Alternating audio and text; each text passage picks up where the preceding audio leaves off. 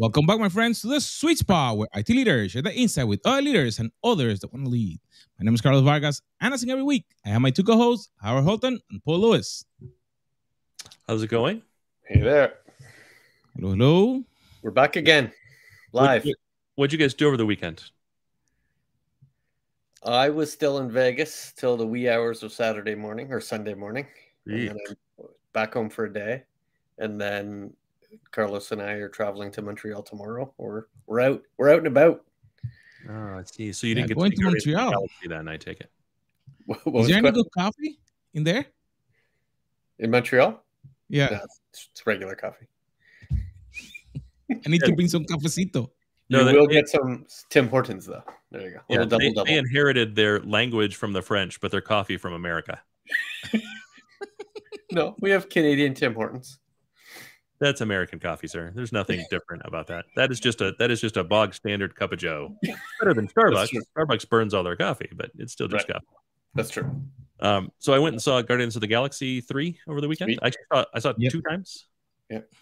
2 times. It was phenomenal. But have you been on the Guardians of Galaxy ride, Cosmic Rewind? Of course I have. Mm-hmm. That is, I think that's the best Disney ride. It's pretty spectacular. Yeah. My wife has having severe vertigo when we went to Disney, and so she rode that ride with severe vertigo. Still, when she got off, she had to sit for 25 minutes until the world stopped spinning. She still says she would love to go on that ride again. That was still the best ride she ever went on. She still loved the whole experience, even with the vertigo. Right. Nice. And watching the movie reminded her of the ride. Yeah. Plus, it was good 80s rock. But it was, I think it had the best soundtrack of the 3 films. I think if Marvel only ever produced those 3 films, they still would have beaten the entire DC catalog. And I think they're just flat good movies, right? Really good soundtrack, really good characters. Somehow they take these big kind of universe breaking villains and make the story still a small story. And right? How do you rate the 3rd film as compared to the first 2? I think if you take it outside of the building, right? The first one always gets a ton of credit from me because it built the team, the people, the characters, and their interrelationships that set the foundation. But if you take the foundation building apart, I think it's the best one of the 3. Right? Add in the foundation building, and the first is the best of the 3. It's really good. They never took the kind of cheap out, right?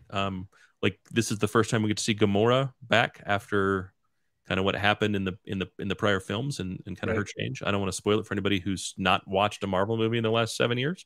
Yeah. But if you're still unaware, I won't, no spoilers. But they had infinite opportunities to take kind of the cheap path with her and chose none of them. The character development for every character was strong and fantastic. The character development for the group as a whole was fantastic. If you're an animal lover, be prepared to cry your eyes out. Somebody dies. And there's a kind of a reveal at the end that's kind of a welcoming to the universe, welcoming to the team that I don't know how they thought to pull it off that way.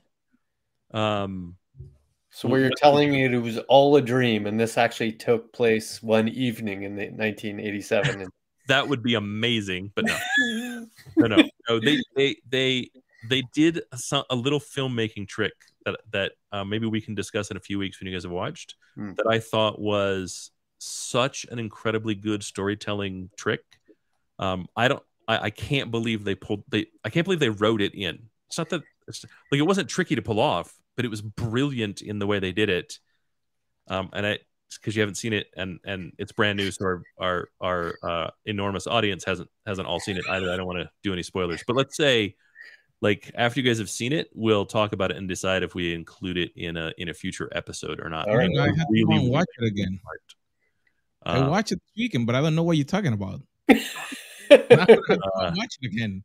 Yeah, it's there. It's not. It's the thing is the brilliance of it. I think was the subtlety, not that it happened. I think everyone noticed that it happened. I'm not sure everyone connected the brilliance of what happened to the story that we've spent. I mean, they're 3-hour movies, right? So we've spent what you have to include Endgame in the Guardians of the Galaxy story. because it's critical to the Gamora piece, right? So that's 10 or 12 hours of film that we've all sat through, and they did one thing in Guardians of the Galaxy that absolutely everybody noticed, but I'm not sure you noticed the why behind it and why it was so significant and why it was so important. It was just amazing. Anyhow, well, that was 3 minutes of setup and no finished goods. Well, now I have to go watch it. I can tell you, but I also for some reason I got on a bit of a Robin Williams kick over the weekend. I'm a huge fan of stand-up comedy. Like in the back of my mind, I still kind of have this dream that I could put together a tight 5 minutes and go do stand-up somewhere. And then I get online and I watch people who are actually funny, and I just go, yeah, I can't. But I was watching Robin Williams, and he was doing this interview where he did an interview with Jonathan Winters, Johnny Carson. And to me, Robin Williams is one of the undisputed kings of comedy, right? It's Robin Williams, Richard Pryor, George Carlin, Steve Martin, Eddie Murphy, these titans of comedy that help to form what I find to be funny, right? And what was cool about this interview is back in the kind of Mork and Mindy days, right? At the time, Jonathan Winters was on Mork and Mindy. Was watching Robin Williams first, how much Johnny Carson appreciated him as a person and how funny he thought he was. But then watching Robin, every time Jonathan Winters spoke, it was like he was looking at Santa, the embodiment of Santa Claus. Like he was looking at his hero, and you could see the kind of hero worship. And I kind of got on this path watching, like classic kind of 80s comedians. And you've honed your set? Is that what you're trying to tell? No. I'm no further along in a tight 5. You're now catching rising star. We'll see you in NYC soon enough. Right. Yucks in Toronto. No. Open mic. Like I said, I wish I was funny enough to get up and tell jokes, but I don't. I don't see that coming. Like I'm funny enough for a tech audience, I think. Nice. So look, I'm doing the best I can here, Carlos. I'm not going to hand it to a silver platter, buddy. Clue what are we talking about today, but I know that some way, somehow, people think that they need to be like Superman, that they had to dodge every bullet, have laser eyes, have X-ray vision. It's true. To become a technology leader. CXO, CIO, CMO, MMO, MMA, all the letters on the acronyms together. Is that true? Yeah. Do I need to be Superman? Do I need to be so good? Or what is the deal? We talk a lot about kind of the things you do as an executive leader, right? We talk a ton about it, right? We talk about the things you do, books to read, techniques and tips and all this stuff. We don't actually talk about what it takes to be one, right? And I bring up all this other stuff to say, Steve Martin, who I find to be an absolute riot. His books are fantastic. His banjo playing I find to be hilarious. Like who thought you could be famous playing the banjo? It's certainly in modern times. He said, if you want to be successful, you have to be so good they can't ignore you. That's correct. Right. And I think that's an important thing to talk about, right? Because I don't know about you, Paul, but it's how I got to where I am. I didn't get here by following some prescribed textbook set of answers from an MBA program that said, in order to be an executive, you need to be able to do these things. Instead, I just did everything I could to be the best I could be and be so good that I couldn't be ignored in the room, and continue to get promoted until I sit in the seat that I've now sat in for 15, 16, 17 years. Is it the same truth from internal validation versus external validation? Or are they different things you need to be good at? So if the external validation is getting on to people calling you to get on stage, right? Inviting you to be a participant in the webinar. requires some sort of external knowledge, but internal might be your ability to deliver successful projects. I don't know. Are they the same? Are they different? Do I need to work on both?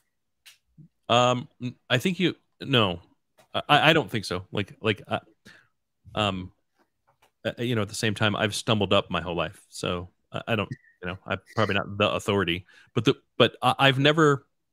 It's only been really, really recently, and because it's part of my job, where I've thought about the external piece.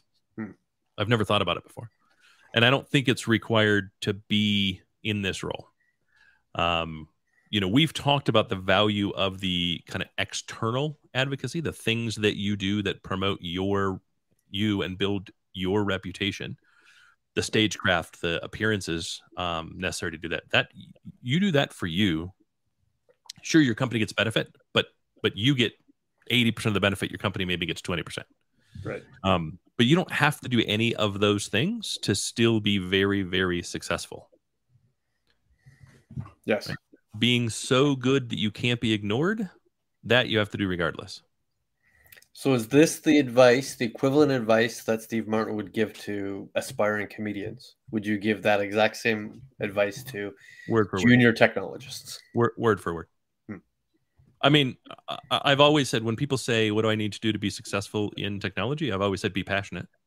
Right. If this doesn't interest you and excite you, then you're probably not, it's going to be much, much harder for you to be successful. Right. Which is really, if you're passionate about something, you want to be really good at it. And when you're really good at it, people think of you as an authority. And when they think of you as an authority, they want to promote you so that your voice is more heard, so that you get more amplification from that authority.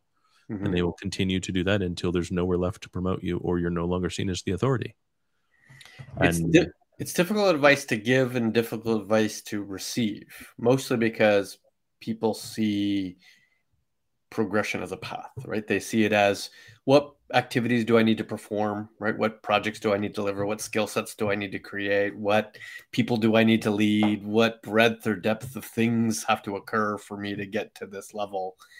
And some of that is true because you have to have some experience, but it's hard to say you have to be really, really good at being a technology executive to be a technology executive. So what's the best? How do you really define that? Yeah. What's the best meal you've ever had? Joel Robuchon, I don't know, 12-course meal in Vegas. Yeah, the tasting menu, right? Yeah. Probably the same for me. Yeah. It'd be tough to come up with a meal that I think is better. Which dish was the best? Ooh, that's probably the birthday cake they made when they found out when I arrived it was my actual birthday that day. Sure. Okay, I didn't have that, so I missed the best meal in the world. Right. I mean, my point and where I was going with that is, if you ask 100 people what the best meal is that they had, they're going to each pick a different meal.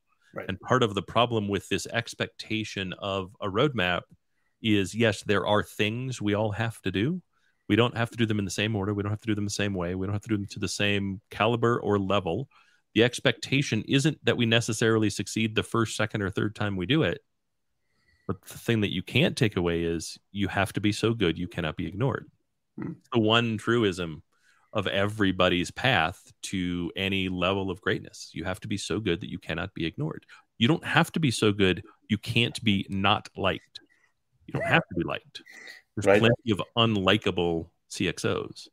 And I think the other important thing is, you don't have to be the best. Right? I did some quick Googling before we started recording. And there are roughly 10,000 publicly traded companies with global revenues greater than, in the US-based companies with revenues greater than $50 million each. So that's ignoring all private companies, and that's ignoring all technology startups.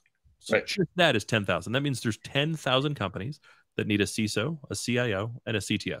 Right. And probably are talking about a data or digital officer, probably talking about some sort of customer success officer, right? They need a CMO. Yep. They need all the C letters that exist, and I'm sure the 7 that'll be invented before we all retire. That's just public companies in the US. Right? So if we include private companies, there's at least as many private companies, at least bare minimum, right? Many private companies, right? If we look to startups, there's probably several thousand startups that don't meet the $50 million requirement. Right. And then if we look globally, there's got to be another 10,000 global companies with 50 million in revenue. So what is that, 40, 50,000 opportunities to become a CIO, a CTO, or a CISO? And given the 10 years, 30 months, there's a lot of churn to create opportunity for you at any one period of time. Right. Yep. Right. Now, So the question is, have all of those 50,000 CTOs followed the same path? Did they perform the same activity? Do they have the same skill set? Do they have the same capacity? Five. Yep. Do five. like okay, you could probably say there's some large percentage that took kind of the MBA path, right? And that's how they got there. Okay, cool. Right. So after you take those away, there's still at least half that have a different path, right? And I don't think the MBA is the current path. I don't think an MBA is going to help you get there. Not today. I think the kind of 2000s, the aughts, saw way too much overproduction of MBA churn to have that have the same value. Now, I don't think there's any problem with getting an MBA to support the experience that you already have, right?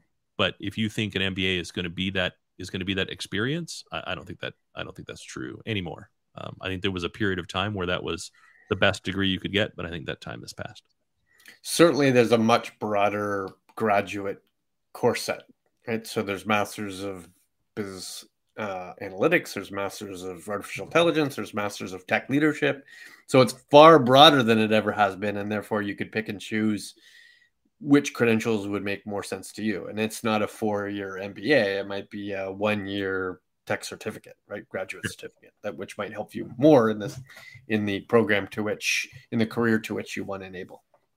But again, if you're hoping that a piece of paper is going to get you in that door, it is not. Right.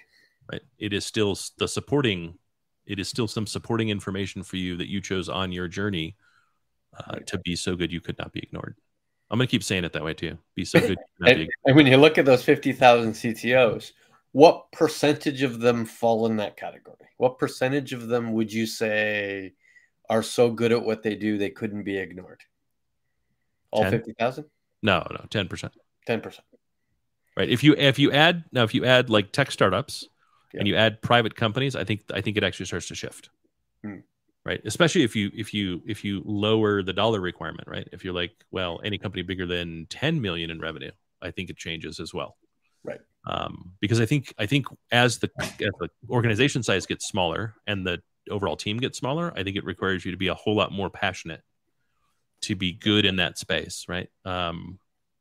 It's also the question of how many job changes have there been, right? Like if you look at the average tenure, it's a well-known statistic. The average tenure is 4 years for a CXO at any organization. It's a little shorter for tech people, but still, if we stick to that, you're going to find there's going to be a skew that makes that somewhat untrue, right? And so I would look at like if I was starting over, I would look at are there any commonalities within the path of people who are going to follow a path similar to mine? Right. If I want to take 25 years working at the same organization to eventually, hopefully, become the CIO or the CTO or the CISO, that's going to be a very different path, right, than someone who promotes through changing positions and seeing new companies and continuing to change roles and move up that way. And I think that is as optimistic, right? So when somebody asks me, how do I become the person that you are? My very first answer is that shouldn't be a goal of yours, right? You need to be the person that you're going to be, not the person you perceive me to be. Because the reality is you've only seen me for an hour, and therefore you're making an odd judgment call on the hour that you just received. You've seen the best of what I can do. You have not seen the worst that I could possibly be. So so aside from that, right, I'm not who you saw. I'm just that in that hour.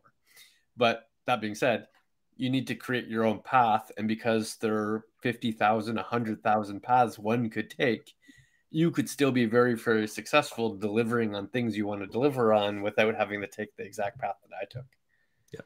In fact, I could argue that I made lots of missteps in my path to get to where I am, and I probably could have been faster and better and more interesting and more valuable throughout my career. Certainly, right? I've gone there. I've turned left when I should have turned right many times.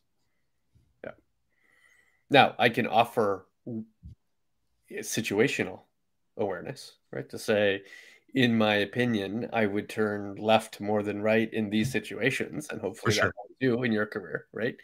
But it's hard to say that if there's a 5-path choice, that 4 of them aren't amazing and one of them is less amazing.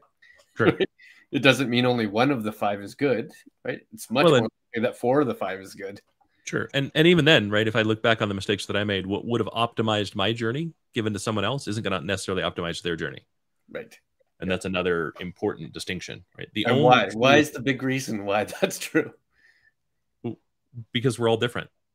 And the time is different, and the place is different, and the opportunity is different, and the employer is different, and the skills are different, and what they looked for was different, and what I had was different. Yeah, I think that's just another way of saying a good portion of my success is based on the luck of the situation. Yeah. Right time, right place, right company, right leader, right stuff. And I said the right things at the right time to the right people, like just on and on and on and on and on, right? Like, it was right. It just worked out that everything was right. Yeah. So it still doesn't help with about being so good that you can't be ignored. How do you define good in that statement? What does good mean? I can define it for me. Okay. Means I consume, I reflect, I take in multiple sources of information about the same topic from every place I can get it, right? Yeah. I then think about it critically to try to determine, like, what is reality and how applicable is it? And then I try to develop a well-informed opinion that is easy for people to understand and contains the relevant nuance. That's very internal looking, but I wonder if I were to compare Steve Martin with a lesser known comedian, I wouldn't use external KPIs, right? So good for Steve Martin is sellout shows. Good for Steve Martin is multi-million-dollar sales of his but his albums. But he can't affect those things. No, but at least it's a KPI that showcases the difference between him and someone lesser good than him. Sure. So if you're using the same math for a CTO or for what we do, what would be those external KPIs? External KPIs? Yeah.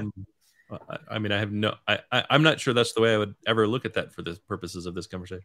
Interesting. Like, I don't measure myself based on attainment of external KPIs.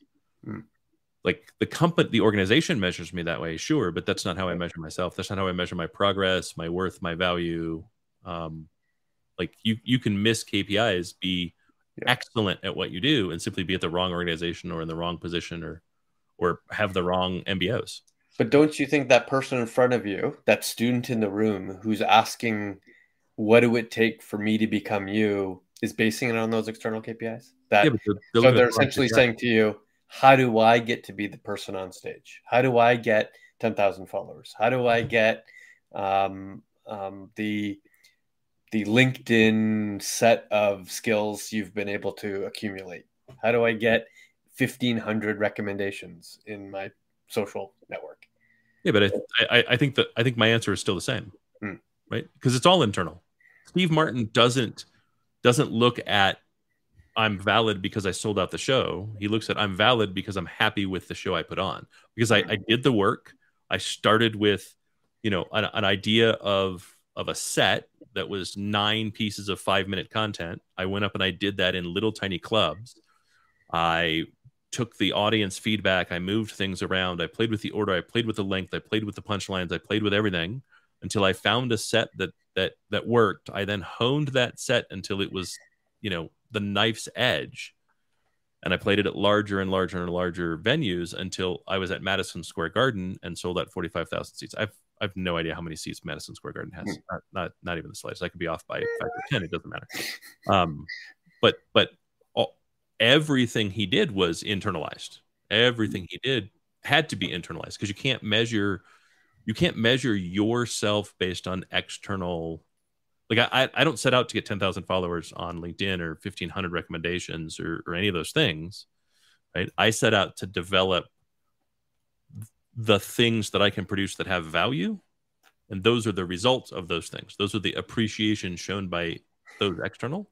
But if it didn't come, it wouldn't make me less valuable.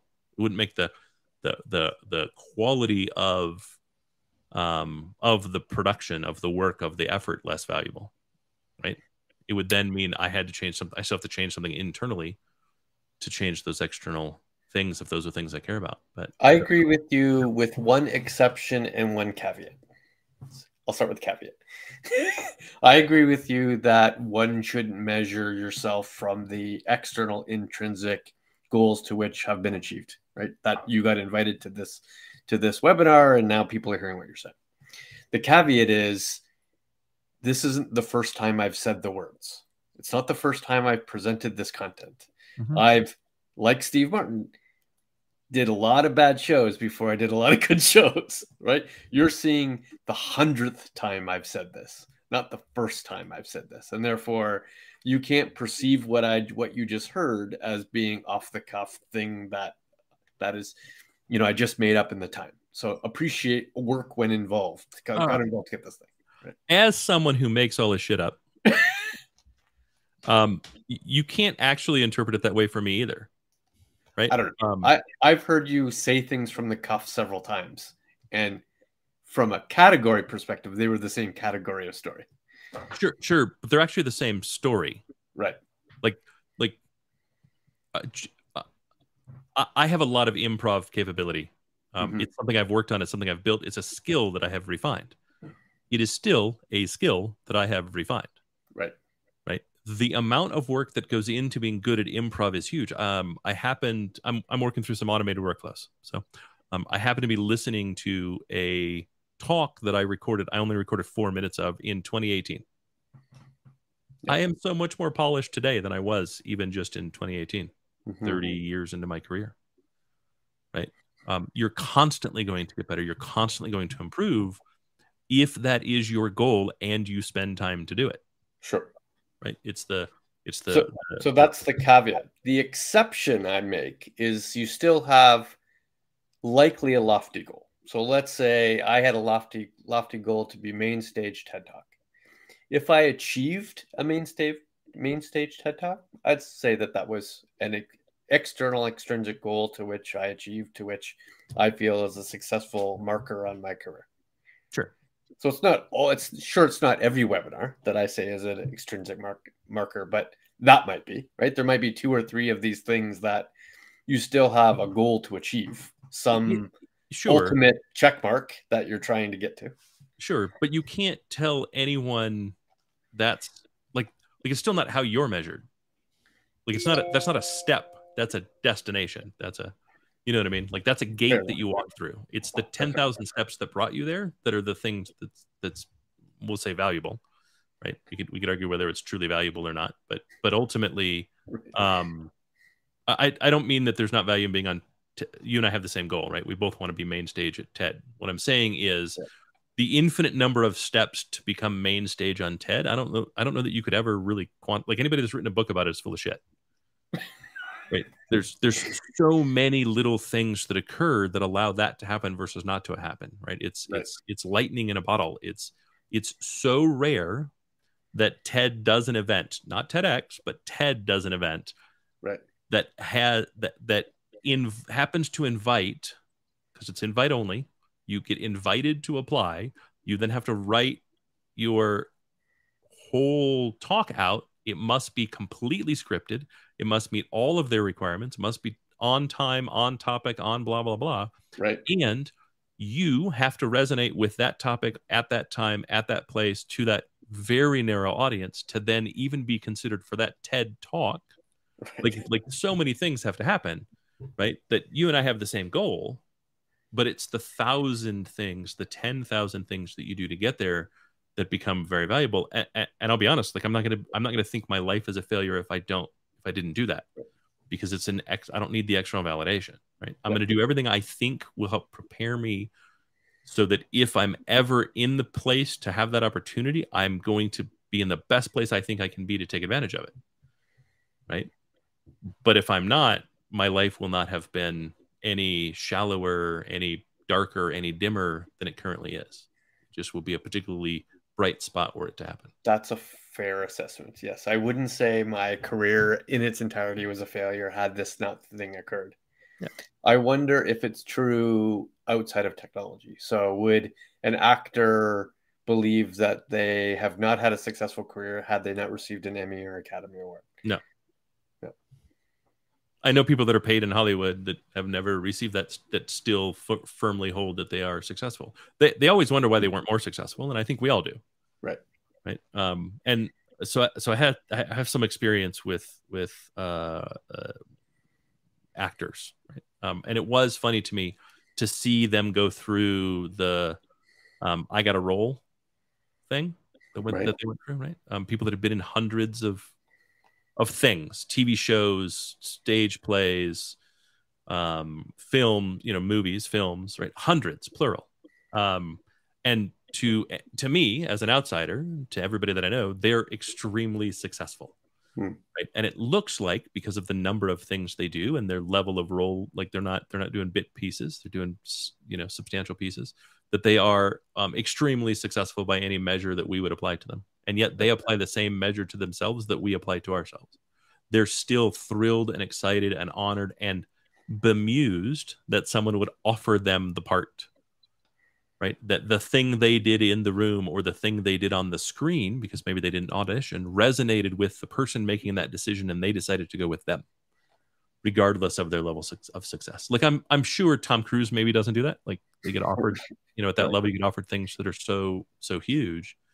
But from Tom Cruise to person who only appeared in a Colgate commercial in 1987, there's a wide variety of actors. Right. Like, Simon Sinek isn't having these conversations. Right. He's, Mark Ruzinovich, like, I don't care who, Steve Jobs, right, isn't having to think about these things that we're talking about, right? But they're already at the pinnacle. Yeah.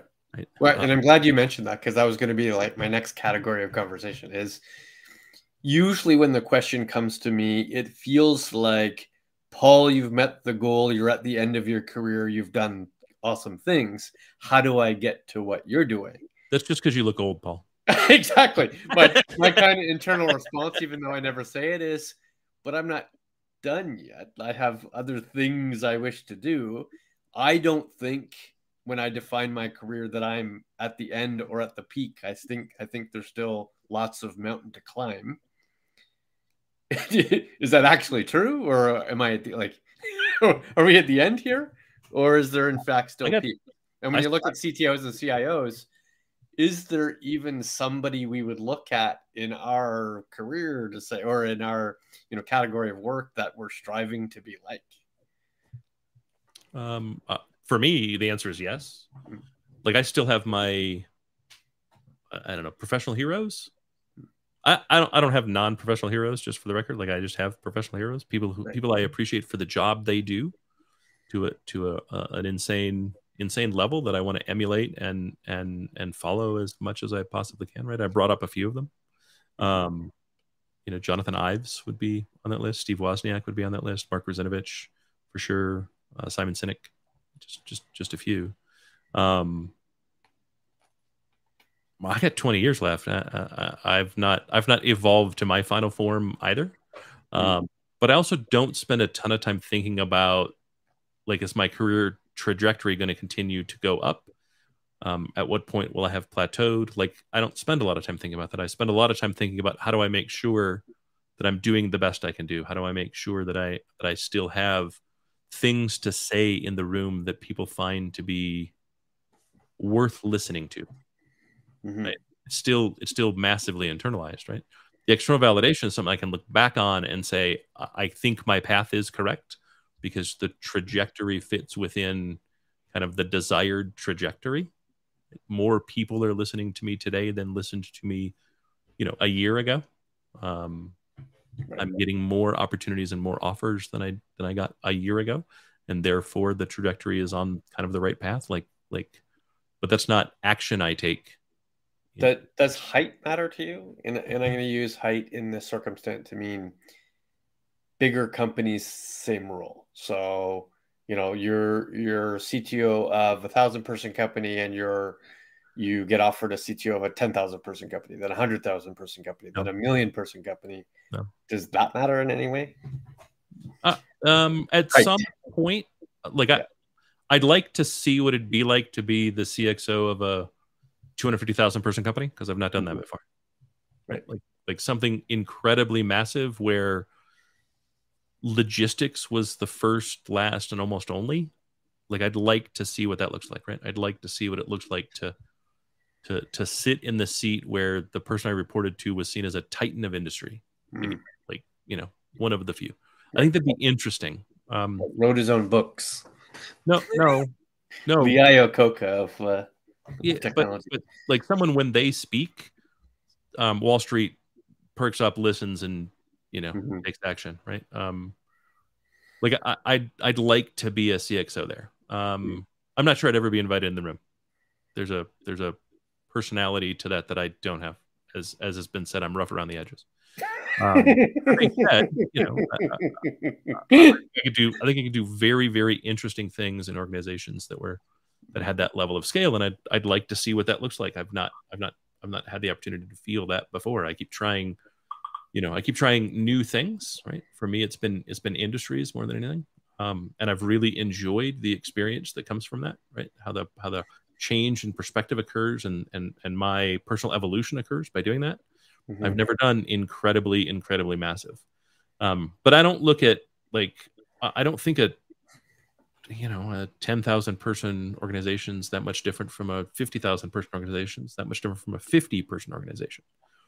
Right, the scale and logistics change, but the purpose and goal doesn't. And I don't get any more or less satisfaction from those levels of scale, regardless of kind of where they sit. I think it's still about what's found within you and how much work are you doing to evolve and change and grow.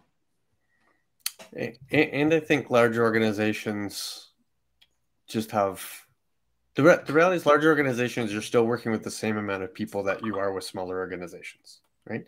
You only surround yourself with, 30, 40, 50 people.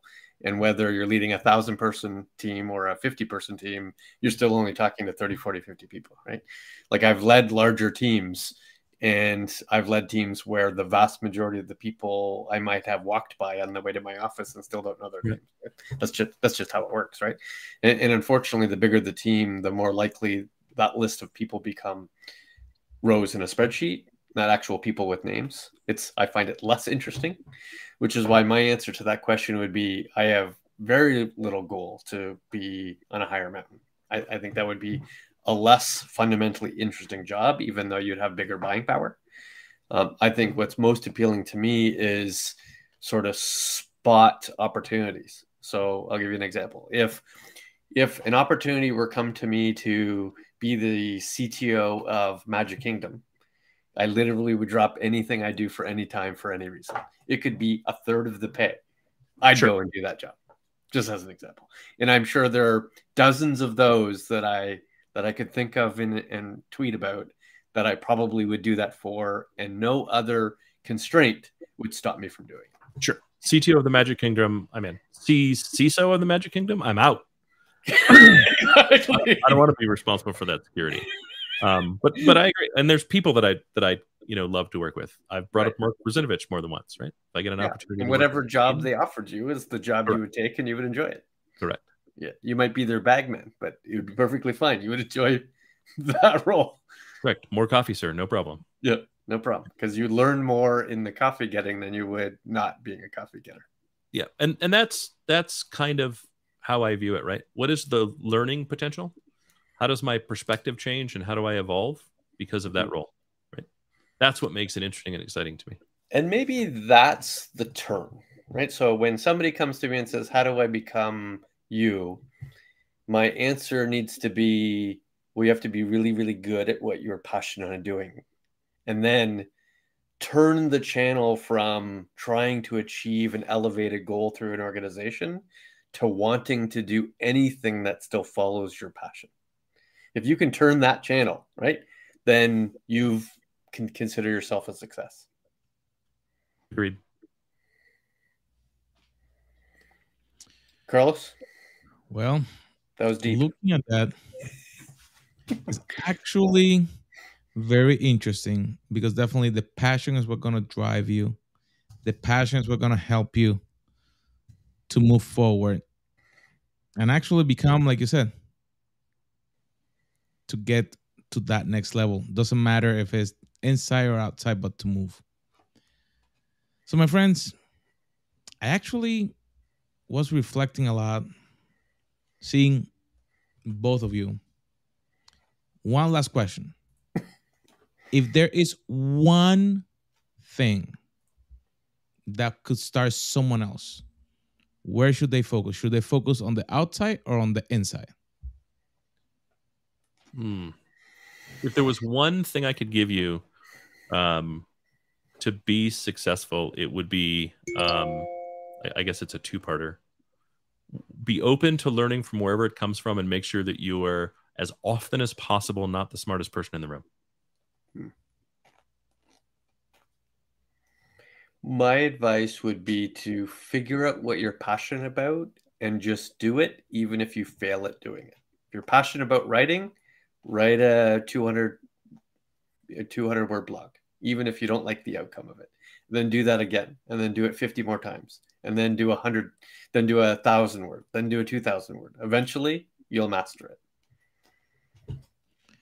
There you have it, my friends. Try, do, make sure you share, you subscribe, and we'll see you on our next episode.